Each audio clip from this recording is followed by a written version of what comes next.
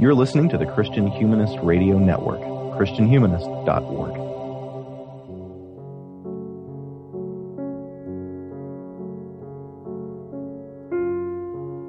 Hello, everyone. Thanks for downloading another episode of the Christian Humanist Profiles podcast.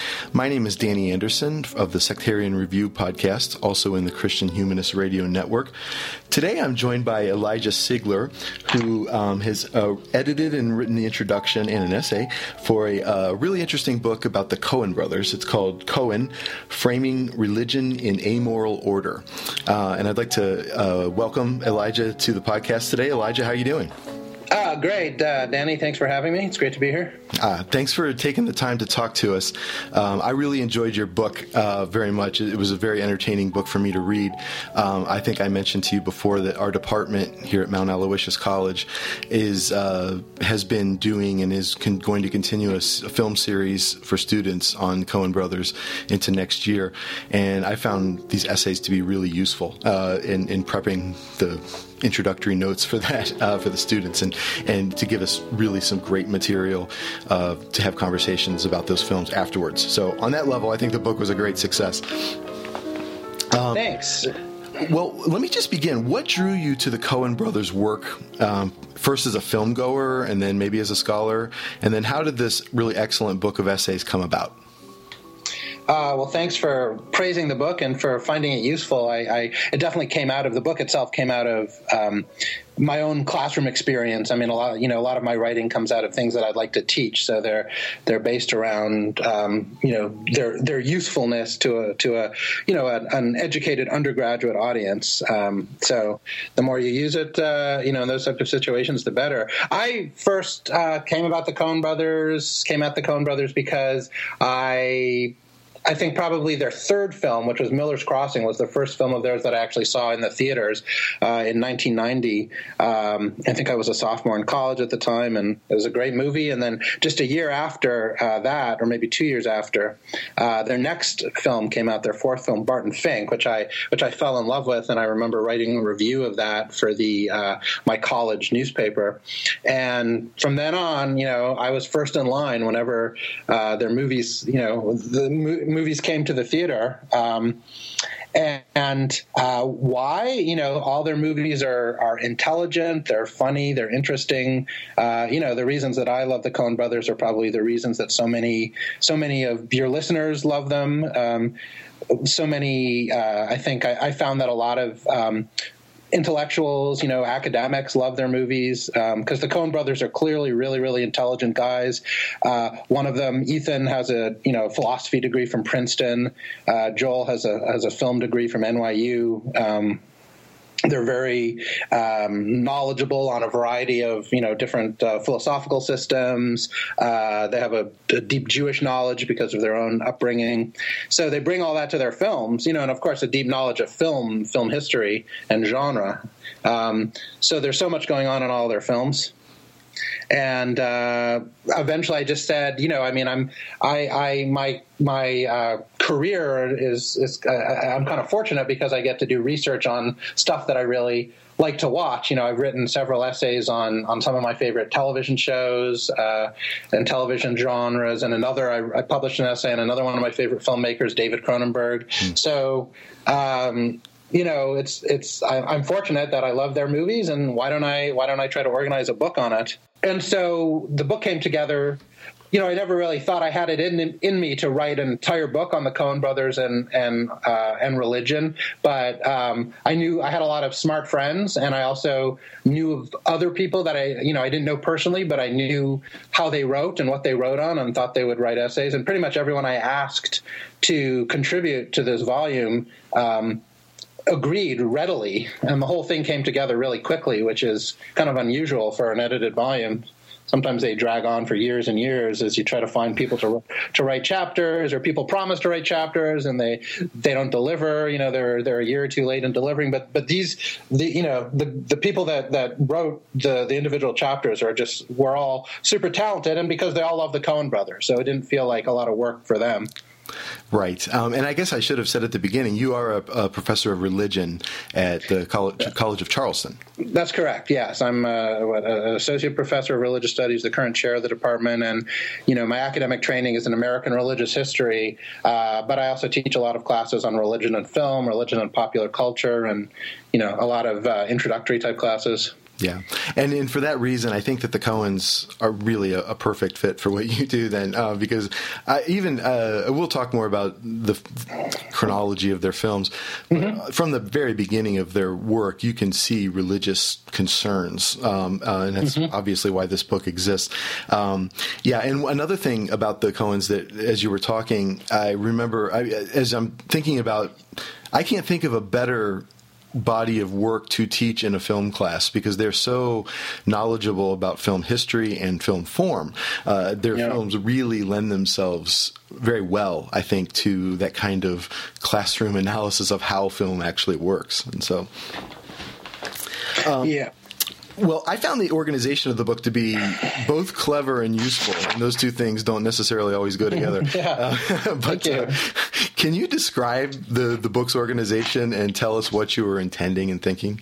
Sure. Let me look at the table. Yeah, thank you. I'm proud of it too. I think I did the table of I'm not a great writer and I'm not a great editor, but I make a great table of contents. That's really my forte there. So I wanted, of course, I wanted this book to sort of function as a handbook or a companion, so that every film was covered in order. So it's the kind of thing that you could use as a teaching tool, or you could keep it by your TV watching chair and kind of watch a Coen Brothers movie and then read the essay and watch the movie again. So, unlike, for example, there's a series in that endless series of philosophy and popular culture. Sure.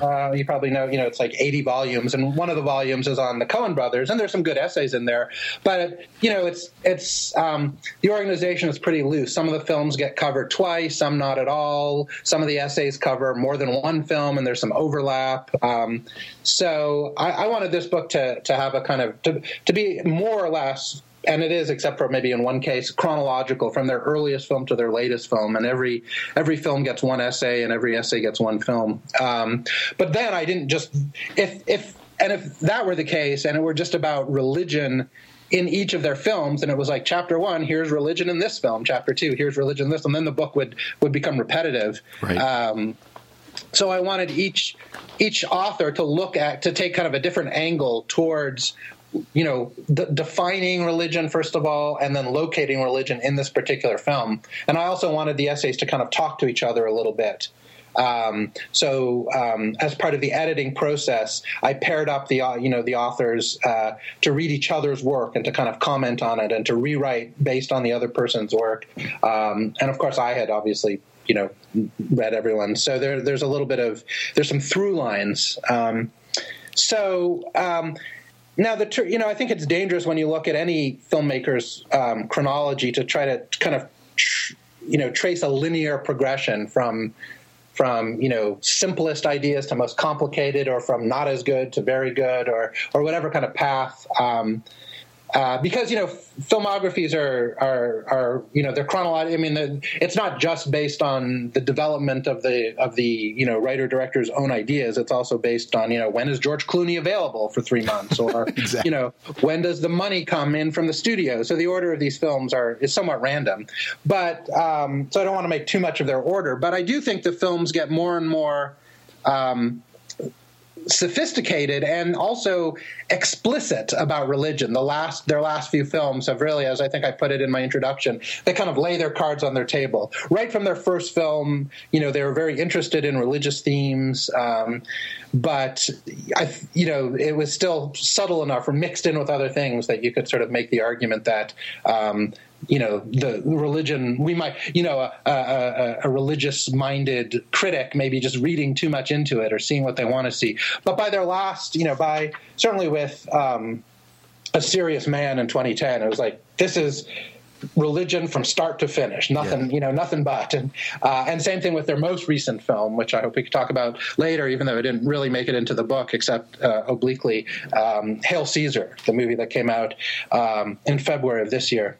So anyway, so back to the table of contents. I kind of divided it into three sections. They're early films, and that's sort of more of a straightforward looking for religion in their films, but each chapter looks at a kind of a different definition of religion. So religion as morality in Raising Arizona, religion as theology in Miller's Crossing, religion as world creation in Barton Fink, and religion as community in The Hudsucker Proxy.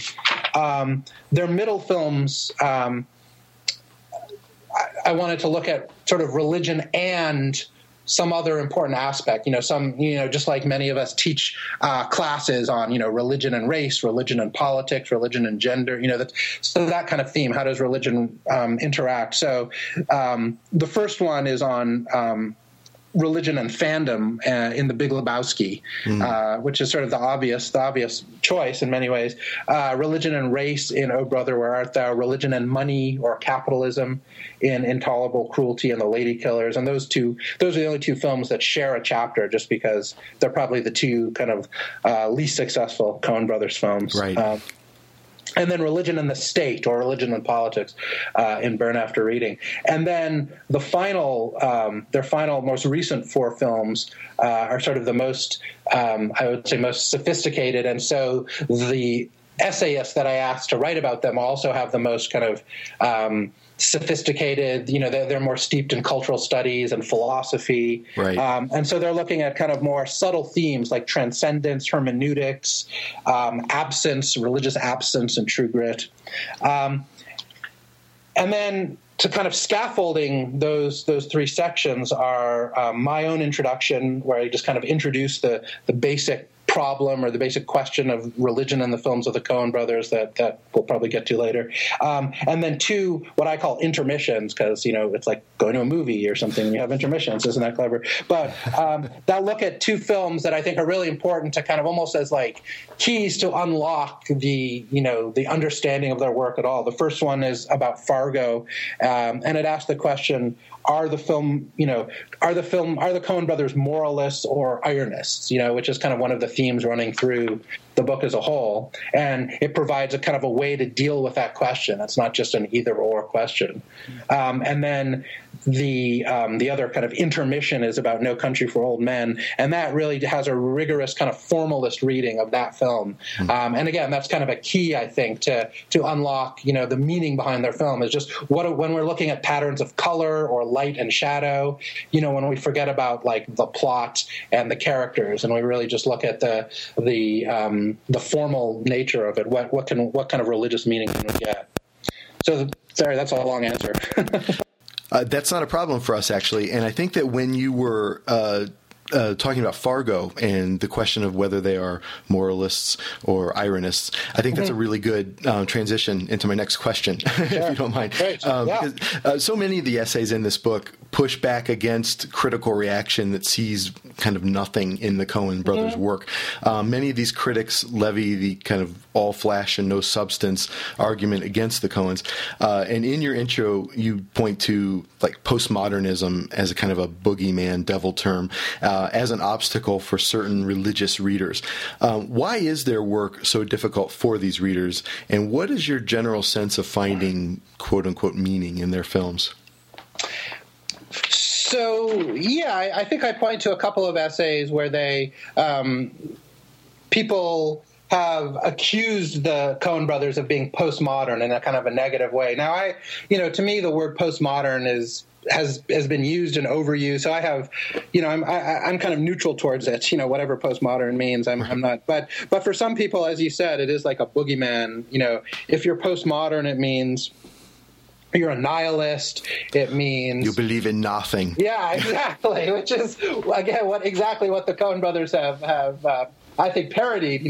By the time they made The Big Lebowski, I think they were already used to being accused of being nihilists who believe in nothing, and so they actually put some of those guys in their movie. And I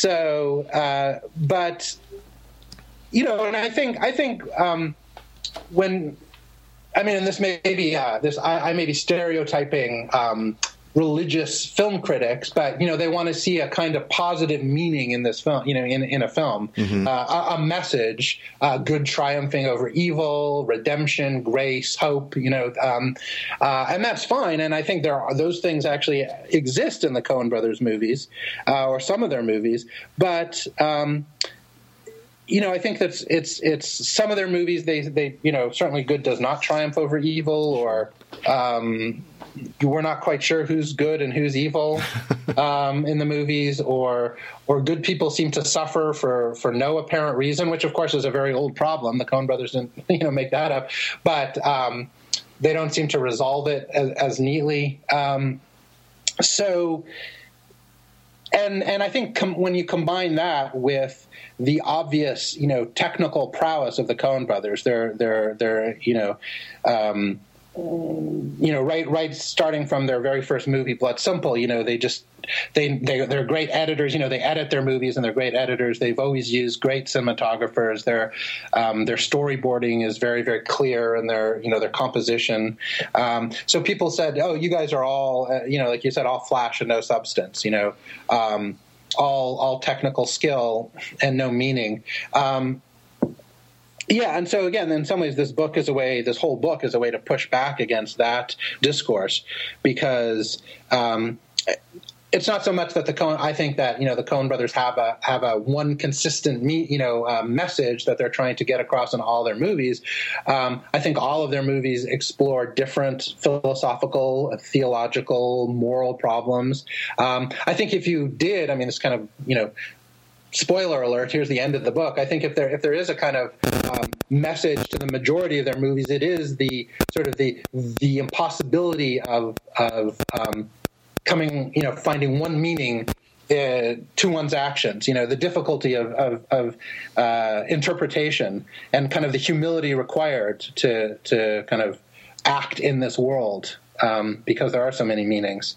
So, I think that our listeners are very sympathetic to the idea that religious curiosity and having questions is a religious act in and of itself. It's not necessarily, if you don't come away with answers, that's not a problem. I think our listeners are kind of sympathetic to that idea. And in the book, I think you touch on this at points in the book.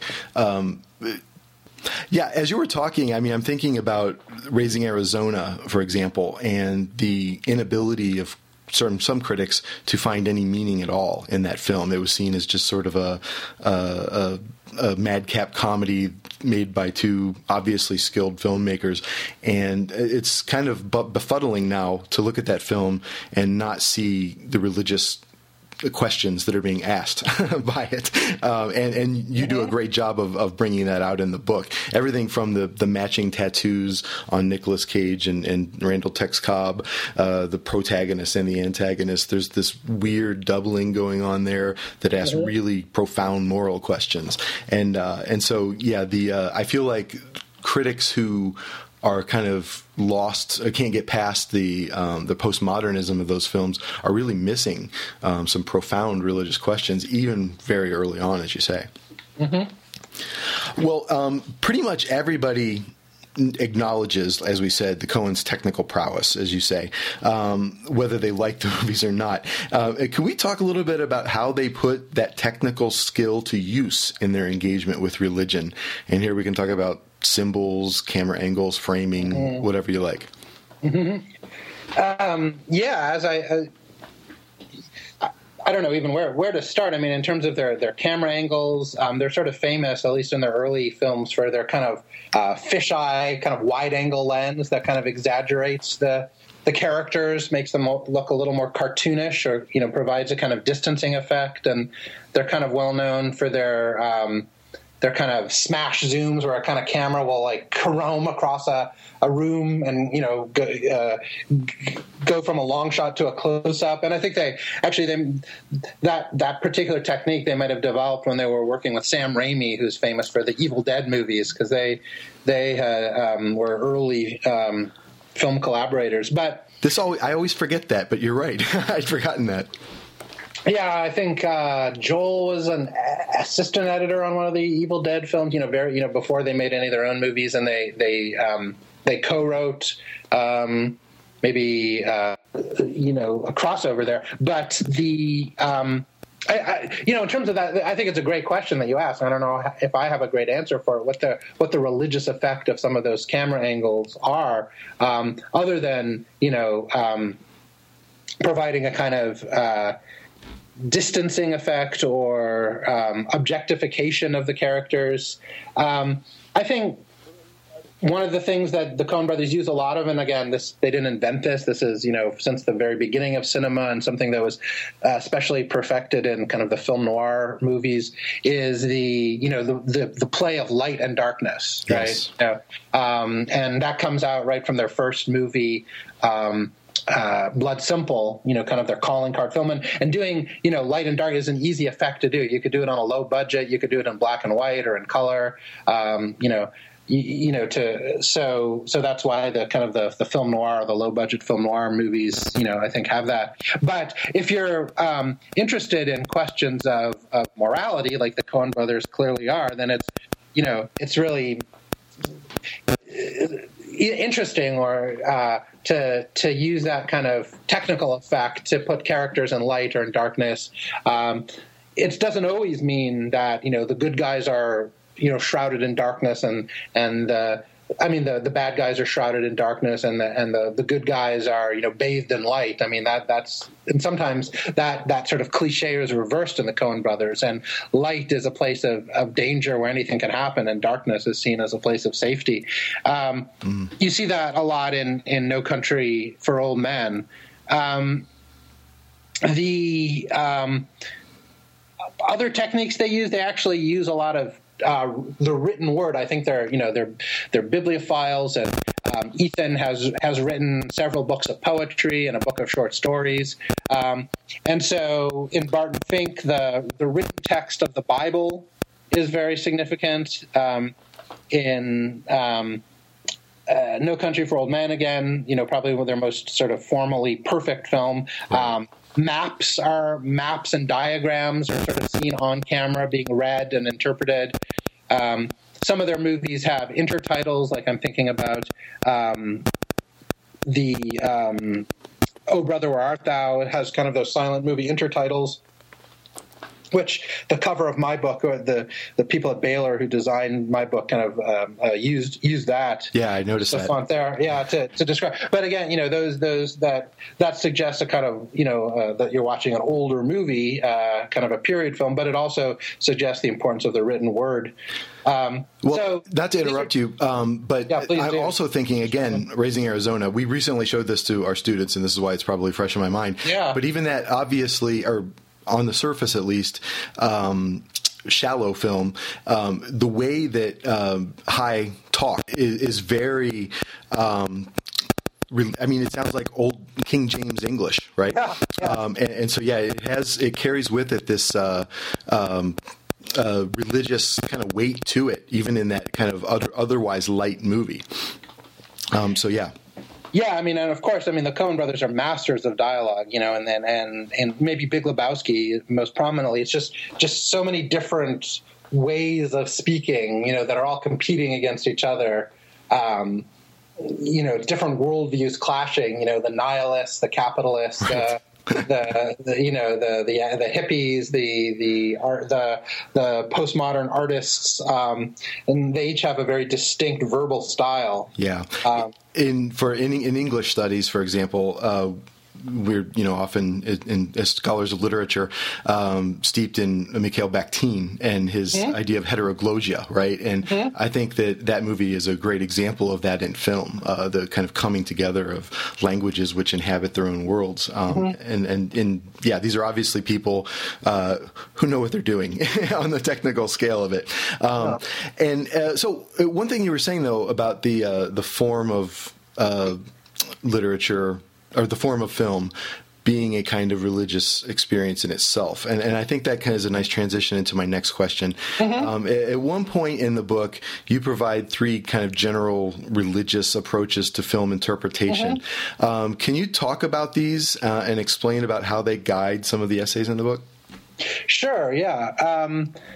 And this came out of, my own, I've been teaching religion and film classes, I think since I was in graduate school. So maybe I started, maybe 14 or 15 years ago. And a lot of universities now, teach religion and film courses. I think, people, people find that it's a great way to get students talking about religion in a way they wouldn't ordinarily do so, because they're used to talking about films with their friends. So you show a movie, you get them talking about, and then you get the religious ideas in there. In any case, and there's over the last couple of years, there's been some decent guides to religion and film, or sort of scholarly overviews of religion and film. I think my favorite is Brent Plate's book, Religion and Film. And so what are the different possible approaches? Various scholars have kind of tried to come up with that. And to me, they kind of boil down to 3. I mean, there's different ways you can parse them. But, I think in my book, I say there's religion in film, religion is film, and film as religion. Religion in film is kind of the most straightforward, what probably most people think of when they think of religion in film, which is just kind of religious representation in film, religious content in film. Here's a Catholic church in a film. Here's a rabbi being represented. Here's a biblical allusion. Here's are the Muslim characters fairly or unfairly represented in this film? Those types of questions. Kind of surface level, right? Yeah, and there's a lot there, because you can learn a lot about, representation is really important in our society, and that's how, so many people get their information about religion through films. So, the question of representation is important, but it's just, again, it looks at kind of the obvious content. I think, like I said before, the first third of my book, the chapters deal with, sort of the many religious allusions in, for example, Raising Arizona, which, as you pointed out, seems like kind of a silly comedy, but if you look just a little bit beyond the surface, but still on kind of just a basic level, there's so many allusions, so many moral questions, and so forth. And if you just look, let's look at music, for example. I mean, so many of their soundtracks have religious songs in them, right, including The Lady Killers, True Grit, Oh Brother, Where Art Thou? I mean, their soundtracks, which are just great. I encourage people to download those soundtracks and just listen to them. I mean, they're really well curated, with a lot of really wonderful religious music on it. Sometimes they have subtle visual clues, in their movies, religious with just quick religious representations. I think I mentioned their movie Inside Llewyn Davis. There's a couple, in the film, married Upper West Side professors, and their apartment is decorated with Hanukkah menorahs, right? So. Right. Is never reflected on, but that that just gives you a little bit more depth as to who the characters are, where they're coming from, what their religious or cultural values may be. So the second common definition, now moving on, is religion is film, which kind of looks at basically looking at the metaphysics and theology of film style, that, film is concerned with certain ideas that religion is also concerned with. Some of the big questions that religion asks, film asks those same big questions, right? And so, if you want to look at sort of the classical canon of religion and film, you would, and you can find a lot of kind of deep theological analyses of European art films, films by Bergman or Fellini, that look at their kind of the theology behind these films. And I think there's a lot of that in the Coen brothers movies. And just to interrupt again, I'm sorry. For listeners of this podcast, you may remember an episode from, I think, last year that the Christian Humanist podcast did about the Seventh Seal. And that's a really good example, I think, of what Elijah's talking about right now. Yes, yeah. I mean that. So, and I think people are just now realizing that the Coen brothers could be up to that level. I mean, they've I think reached a mark where they can be considered as prolific and as profound as a Bergman. And I don't want to make any kind of pronouncements, or anything like from on high, but they're that good, I think. Yeah. And so films like Miller's Crossing or No Country for Old Men, which seem to be kind of genre films, they're kind of violent gangster films or action films. They really demand to be explored using, really looking at their sort of the deep metaphysical and theological themes embedded in their film. And I think the two that stand out there are The Man Who Wasn't There and the A Serious Man. Yeah. Those are the two that probably as a lot of people love those movies. They're their favorite films, but they're probably their least commercially successful. Right. The films. So there's probably a reason why, because you really have to buy into the theological questioning in those two films, because they're not particularly funny, although there's a lot of black humor in them. And then the third definition, film as religion, is kind of the idea that the film-going experience has kind of replaced religious commitments in the modern world, that or supplemented it. So the idea of going to a movie itself as kind of like a kind of a secular church, becoming and then there's the whole question of film fandom and how film, being a film fan can be a kind of religious experience, and there's been a lot of work done on the Star Wars movies, the Lord of the Rings movies, and the Harry Potter books and movies, and the real rich fandom communities, and the way those really sort of function as a kind of modern religion. The Coen brothers, as we already alluded to a little bit, they released their movie The Big Lebowski in, I want to say 1998. It was, and it didn't do that well. I mean, it was, and it just kind of went away. But then, as it sort of circulated on VHS and DVD, it became really the all-time kind of great cult film of the late 20th and early 21st century. One of the, probably taking over from Rocky Horror Picture Show as right. kind of film going as a participatory experience, exactly. where it's a real full-blown religious ritual. And really one of the only movies, except for Star Wars, that has actually created a religion in its name. Star Wars has Jediism, and The Big Lebowski has Dudism, or the church, also known as Church of the Latter-day Dude. Which, sure, it's a joke religion. I mean, it's funny, it's meant to be humorous, but people have joined it. People, you can become ordained and maybe in some states perform marriages as a Dudist priest. I had a student last semester show me his ordination card for Dudism, actually. Yes.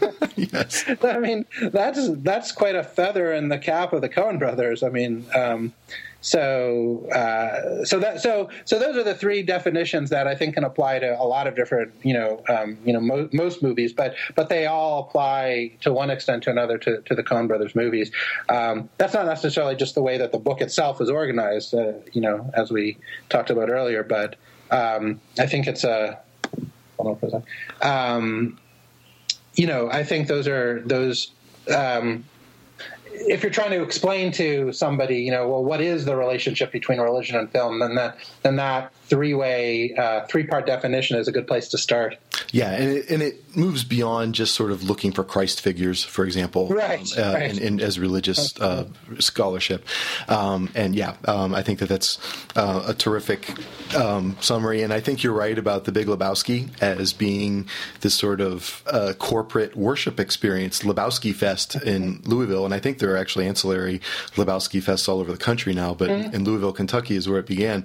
It very much is. The listeners of this podcast and no doubt are familiar with James K.A. Smith's Desiring the Kingdom, where he talks about things like going to the mall as worship experiences, and certainly going to the movies in the way that Big Lebowski fans go to that movie. That is a corporate worship experience, and there's a terrific essay in the book about that, actually. So, in the essay that you co-wrote with Brent Plate about Barton Fink, you really compellingly examined the difficulties of interpretation in the Coen brothers' work.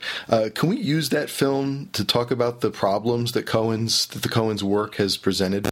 Yeah, so Barton Fink is one of my favorite films of the Coen brothers, so it's I kind of, saved it for myself. I took editor's privilege to save it to myself to write about. And then I asked, someone I really deeply admire for their work on religion film, one of the pioneers in the field, to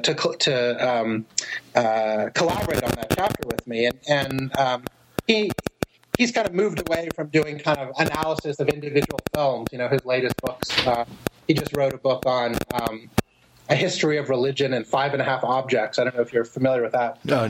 Oh, book. Well, that'd be great. If you can get Brent to appear on your podcast. I mean, if you read that book and find it worthwhile, as I think you would, we will put him on the list. Yeah, and then contact him. Tell him, So in any case, so that's a much wider sort of. It's a kind of an introductory book to religion and materiality, and it uses. There's a chapter on bread and a chapter on stones and a chapter on drums. But anyway, the point is, he doesn't usually write any more about religion, and a specific film. He used to do that 10 or 15 years ago, but he, like me, loves Barton Fink so much that he, said, "I'll do it.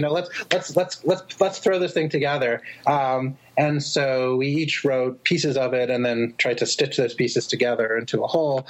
And I think you're right that Barton Fink is in some ways about the difficulties of interpreting not just Barton Fink, but the Coens' work in general. And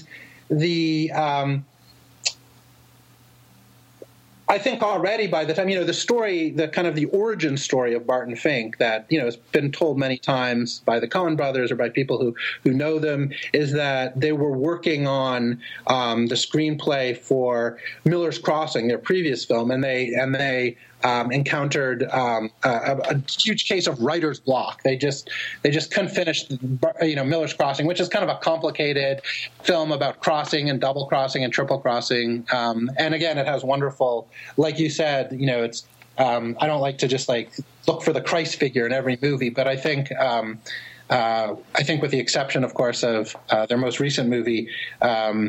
Hail Caesar, where there's a couple of obvious Christ figures. I think the movie that lends itself most to that type of analysis, and Carrie Mitchell in my book does a great job on it, is Miller's Crossing, and the main character played by Gabriel Byrne as a type of Christ figure, and it's kind of so obvious because people are constantly saying his name, Tommy, and then Jesus. They're like, Jesus, Tommy, Jesus. I mean, it's just literally 30 times. So in any case, this is Miller's Crossing is a movie with a really complicated plot, or a really interesting kind of subverted Christ figure going on. And apparently the Coen brothers had a really hard time finishing the screenplay. So what they did is they took a break from that, and they really quickly wrote a movie about writer's block. And that's Barton Fink. Barton Fink is about a left-wing playwright who's enjoyed some success on Broadway in the late 30s, early 40s, gets an offer to come to Hollywood, and as a lot of novelists and screenwriters did, they were kind of seduced by the money and the weather of Hollywood and so forth. He comes to Hollywood and he's put to work on a B movie, a wrestling picture. And he has writer's block. He can't get started on that. And then horrible things start happening to him. And you wonder if the whole thing is a dream. Is it all in his head? Is he in hell now? Is this a vision of hell? And I think the Coen brothers, deliberately made this movie about the difficulties of interpreting anything, the movie. So it's a movie that they kind of exercise their their demons and writer's block by saying, here's a movie about a writer who can't write because he's stuck too much in his own head, because he's constantly trying to interpret things. And so maybe that's, that movie itself is a kind of warning sign to viewers of their films or to critics who want to overanalyze or who want to overinterpret, and in doing so are really living too much in their own head. Yeah. And at one point in the book, again, going back to Miller's Crossing, you talk about that opening scene with the hat blowing away, and Tom has this dream about his hat, and someone wants to make an interpretation, and he stops it off and says, it stayed a hat. It didn't. Yeah, right. So that kind of warning against overreading is it seems to be on their mind. And also, I think that this is something they revisit at more length in A Serious Man, which I want to talk about later on here. Yeah. Well, at one point in that essay, you use the analogy of a Russian doll to explain your reading of Barton Fink. And if it's okay, I'd like to read a bit of that paragraph. It says, "We can think of the scenes of the film itself as a series of boxes that are stacked, Russian doll-like, within each other, just as we might think of sacred space in religious worlds as nested. There is this place called Los Angeles, but within that is the Hotel Earl. Within that is Room 621. Within that is Fink, of course, but also ultimately a box. The box is a box within a box within a box.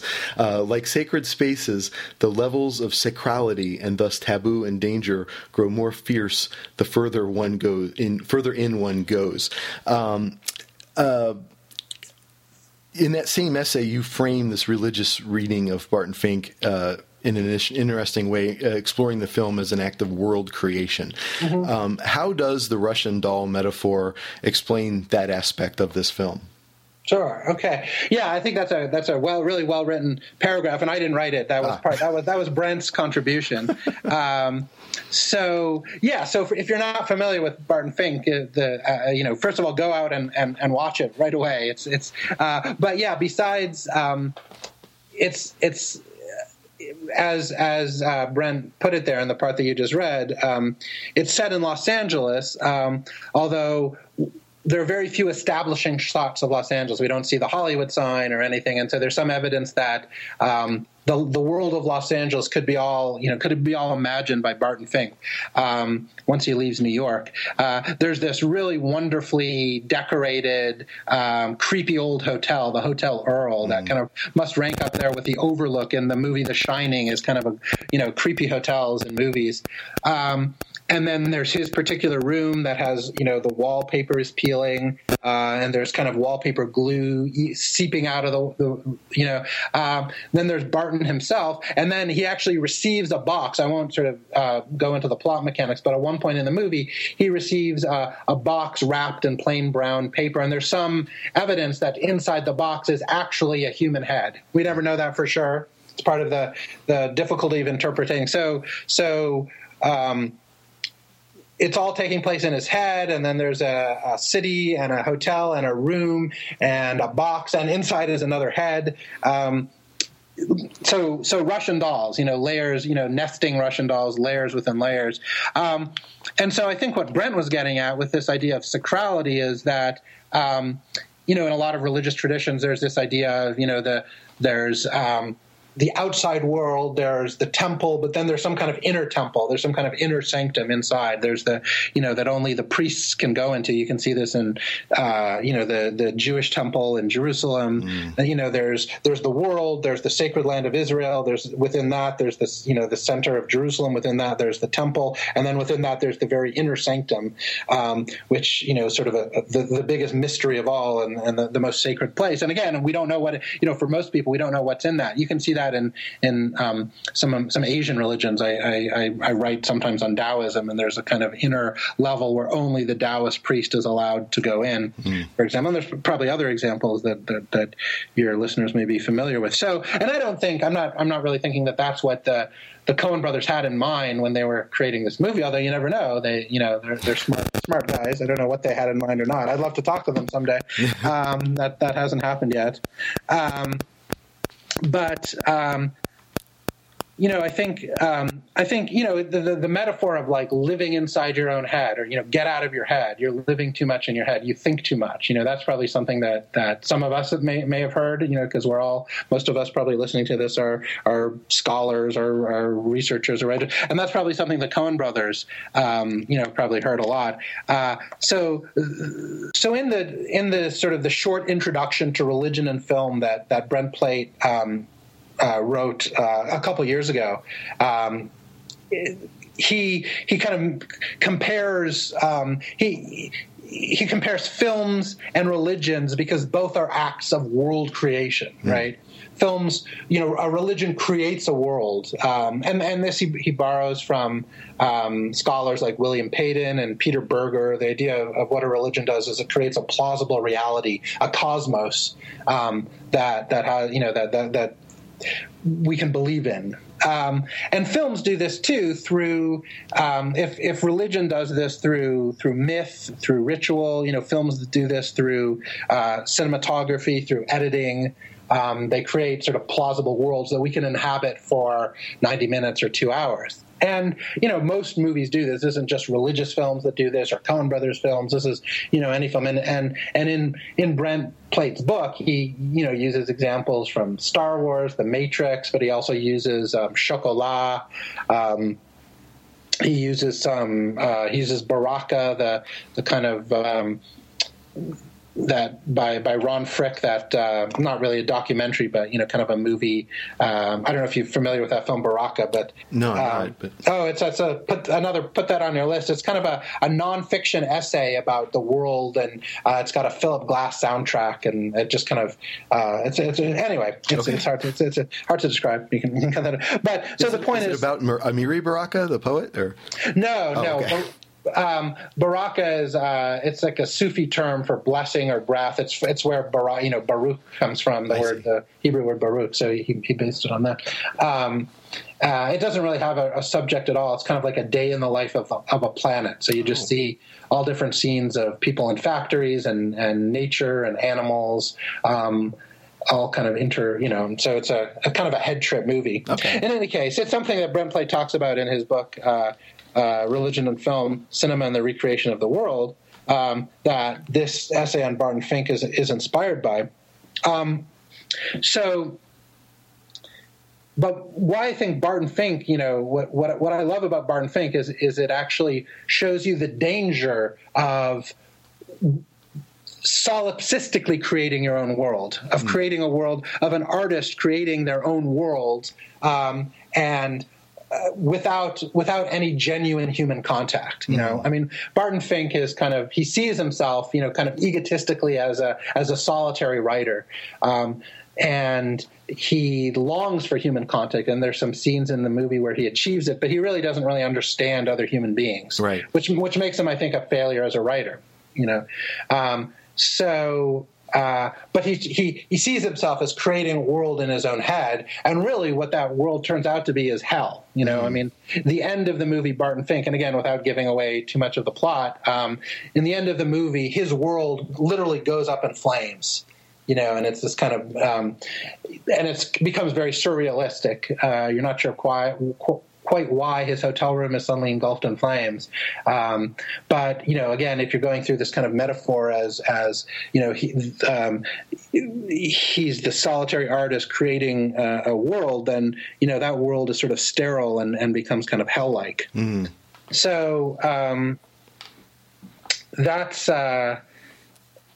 let me skip a little bit to one of your next questions. Sure. I'll come back to it later, but that's why Barton Fink is probably my personal favorite Coen Brothers movie. It's not necessarily what I think is their best movie of all time, sure, or the one that I think is the most entertaining. And those I'll tell you what those are later if you want. But in terms of a personal favorite, I see it as the one I've seen the most and the one I get the most out of, because it's kind of a warning to people like me, people who tend to live too much in my own head because I'm an academic or a writer, and it's saying, be careful of that egotism of living in your own head, and be careful of the lack of human connection. So in that way, it does have kind of the moral that these moralizing kind of critics want to see. You just have to dig through to find the moral. So in that way, it does have the moral that these moralizing critics are wanting to see. It's just sort of encoded in the form of the film. And you use a term, a formal term that I was unfamiliar with, mise en abîme. Am I saying it correctly? Yeah, right, yeah. If you could explain that, because this is sort of a formal term about sort of a part representing the whole. If you can explain that better than I just did. Yeah, that's another.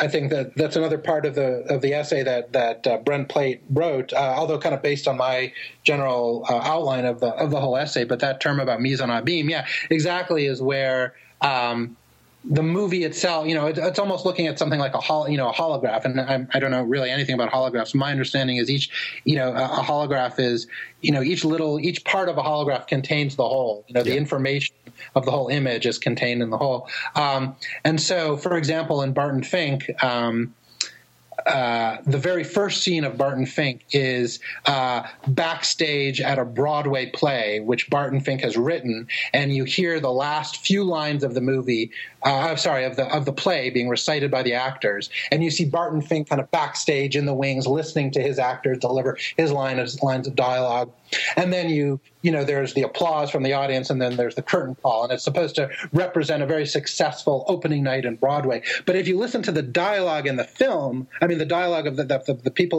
the actors are saying, it actually represents that little 1 minute slice of dialogue from the end of a play, which just sort of sets the scene of the movie, actually contains the entire movie, the entire Barton Fink in microcosm. It sort of tells you everything you need to know about Barton Fink, the movie, and it took me many viewings before I realized that. But that's an example of the part containing the whole. And after reading that essay, I rewatched some of that movie again last week, and I noticed that as one of the actors is coming off stage, Barton Fink sort of goes out of his way to avoid eye contact, and you sort of see that disconnect that you were talking about earlier. That also is really the whole of his personality. That was really a terrific reading of that film. And also, and this is just me personally, it had been years since I'd seen that movie. The opening image of the movie on the credits is actually of the wallpaper in his apartment. And for someone who teaches anyone who teaches introduction to literature courses, most assuredly teaches the story "The Yellow Wallpaper" by Charlotte Gilman. And to me, that's what I was thinking of as the theme of that short story, contributing to its use in Barton Fink as well, because you have these patterns in which the person inside the room becomes trapped, and I think that was a little literary illusion that I picked up on. Yeah, I didn't even. Based on reading that essay of yours, I thought I was sort of looking for those kinds of things, and it was really, really, really helpful. Well. My favorite film of the Coens, and one of my favorite films actually, is A Serious Man. And the essay in your book about that movie focuses on hermeneutics through exploring 5 themes in the film, and it's actually really, really interesting and really helpful as well.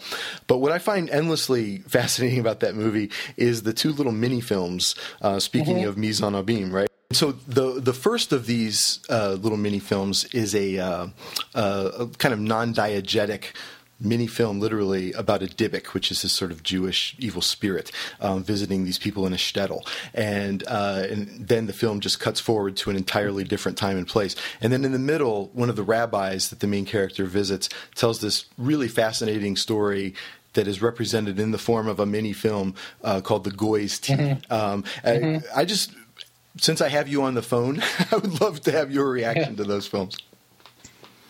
Yeah, and I can give you my reaction, but I think my reactions aren't going to be anything especially deep or probably stuff you haven't thought about yourself. I mean, I asked a colleague, Gabe Levy, to do the, who's an expert in rabbinics and cognitive science, and because I think a Serious Man really shows the Coens at their most sort of it's above my pay grade to put in another way. You know what I mean? It's almost like too rich, too rich for my blood. To me, both stories, kind of the moral, if there are morals of these stories, is something I think I mentioned earlier about what might be the overriding theme of all of their movies, which is kind of the limits of human interpretability, or just the fact that we cannot understand the meaning of a given situation, and so we have to act in some ways with humility. So the Dybbuk story, the husband brings in an old man who he thinks is a lost cold man. The woman thinks he's actually a ghost, an evil spirit, that the man himself died years ago, and he's now kind of roaming the earth. And even after the woman stabs him, we're not quite sure if he and he leaves. We're not sure if in fact he left to go off to die, or if he is in fact an evil spirit. So it's a story about, we still don't know the answer. We still can't interpret. So it's actually kind of an example of something that comes up later in the film, because the main character, Larry Gopnik, is a physics professor, and at one point he explains Heisenberg's uncertainty principle and Schrödinger's cat. And in some ways, the Dybbuk, played by the great old Yiddish actor, Feibisch Finkel, who is a kind of a star of the New York Yiddish theater scene. That character, we don't know, is he alive or is he dead? Is he a Dybbuk, or is he who's already dead, the kind of the Walking Dead, or is he an old man who gets stabbed because of a wife's superstition? So it's kind of a modern example of Schrödinger's cat. The cat is both alive and dead. Yes. And the Goy's teeth, kind of the whole point of it is it has absolutely no, final interpretation at all, of the story, both within the context of the story itself, and the reason for the rabbi telling this to Mr. Gopnik doesn't seem to be clear at all either.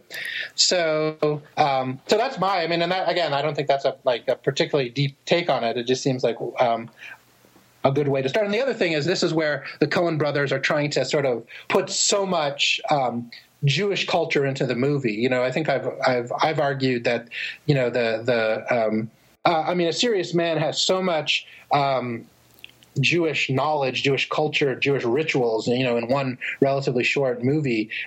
Of course, it's an exploration of Jewish life in, Minnesota. It also is their most autobiographical film, because the Coen brothers were about the same age as the son in the movie A Serious Man. So it makes sense then, if they're going to have kind of a little introductory feature, that it would be a kind of shtetl story, a kind of, tale, like a kind of Isaac Bashevis Singer, type kind of Yiddish folk tale. Very much. Even though it's not, like you said, it's not connected directly with the movie. I hope that, maybe I'd like to hear your reading of these. You might have better ideas than I do. Well, I don't know about that, but I do think, I feel like the fact that you have to do interpretive work to connect that Dybbuk story with the rest of the film puts you in the position that Larry finds himself in the whole movie, where he is wanting definitive answers, right? And with the Goy's teeth, the last thing the rabbi says was, "Who cares what happened to the Goy?" Right?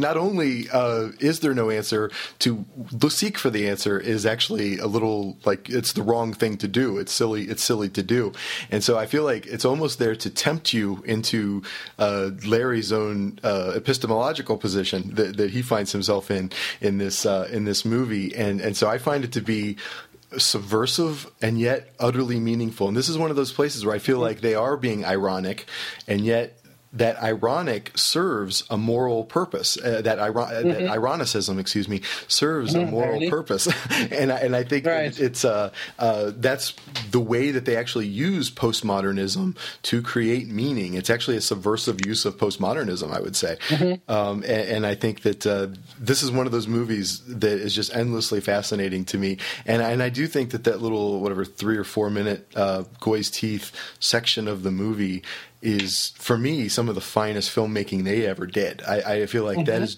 such a perfectly executed little film inside the film, that I think that it's it's one of their highest achievements. And so if you haven't, like you said, this is not one of their popular films, but if you have not seen it, it's really worth your time, particularly as people who are interested in religion and film. As you say, this is a form of religious or Jewish world building, as Brent Plate would put it. This is a religious act in and of itself, and recreating sort of Jewishness from the past to the present to the future, and I think it's a really fascinating film. But that's just my little hobby horse, I suppose. We're talking about the Coens, and so Barton Fink is your favorite Coen movie. What are some other ones that you would recommend then, and sure. Why? Yeah. Barton Fink is sort of my personal favorite. I recognize that it's not for everybody. I think on my other personal favorite on just a sheer sort of movie watching pleasure is Oh Brother, Where Art Thou? That's one of their most family friendly movies. Some of their movies contain kind of some shocking violence that may not be great for kids, but this one is good for the whole family. It's a fun, on one level. Of course, most obviously it's been interpreted as kind of a Homer's Odyssey set in Depression-era Mississippi.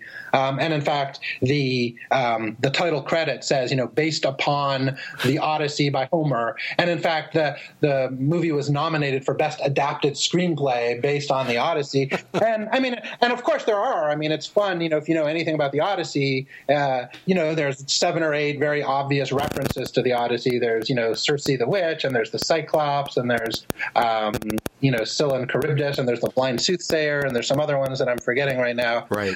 So I know it's shown in classics classes where they read the Odyssey, and or if you have kids that are reading that. So that's that sort of makes it one fun kind of that's the Coen brothers giving you something to interpret, saying, look, here, you want to interpret something, let's throw some references in it to the Odyssey, but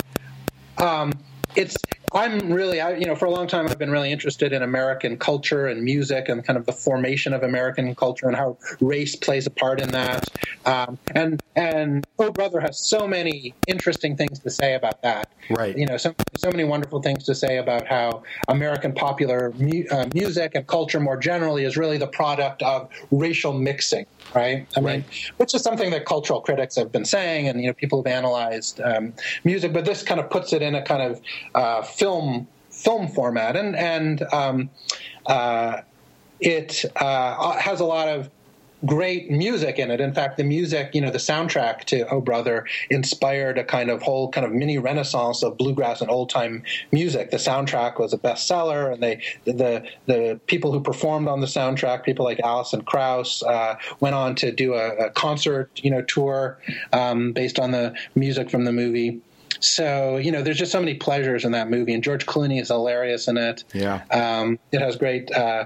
There's other references to the Wizard of Oz, and if you know where to look. So that's another one. The third movie and kind of my personal favorite Coen Brothers canon is the one that just came out in February, called Hail Caesar, which apparently didn't do that well at the box office. I think it closed at my local theater in Charleston, South Carolina, after like 2 weeks. And, it didn't do that well critically. people kind of said, oh, this is kind of Coen Brothers light. It didn't feel that deep. It felt kind of episodic. There are a lot of fun little, it's a movie set in 1951 Hollywood about kind of a studio executive and kind of a day in the life of him trying to manage the studio, trying to deal with kidnapped movie stars and scandals and actors who can't act, and just doing all the things that a studio fixer has to do. It's actually based on a real character.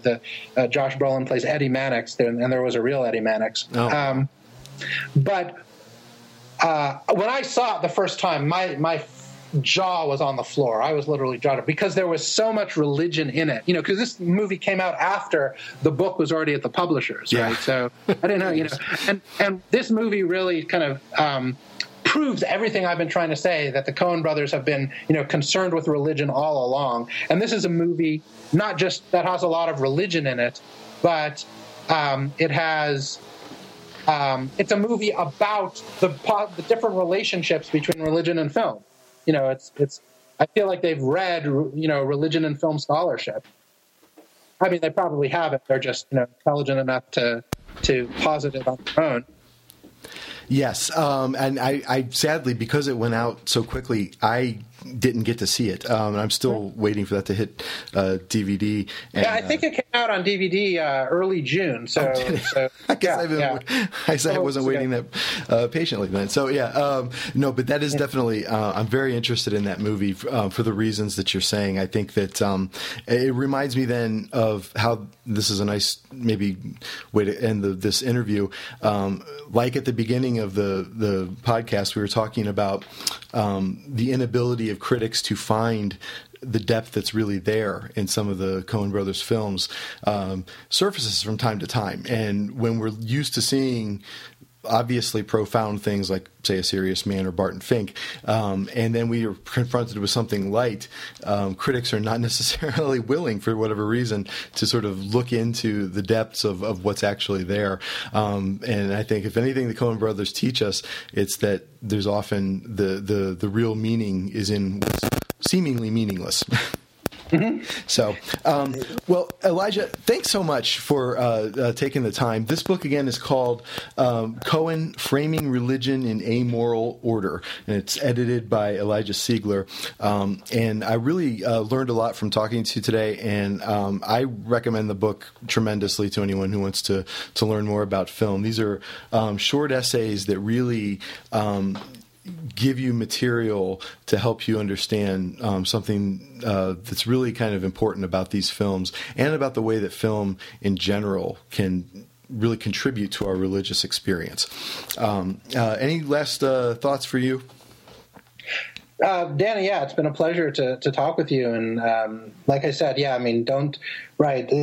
If this podcast compels you to buy the book, that'd be great. But also go and watch or rewatch all their movies again. I mean, they're endlessly rewatchable. Then talk about them with people you like. You won't regret it. Absolutely. No, it's really one of the great pleasures of it for me is that it's really prompted me to dig back into those films. Happened to come at a really good time as our department is doing this film series anyway. But yeah, it's been really a tremendous find for me. And again, Elijah Siegler, Associate Professor of Religion at the College of Charleston. Thank you again for your time.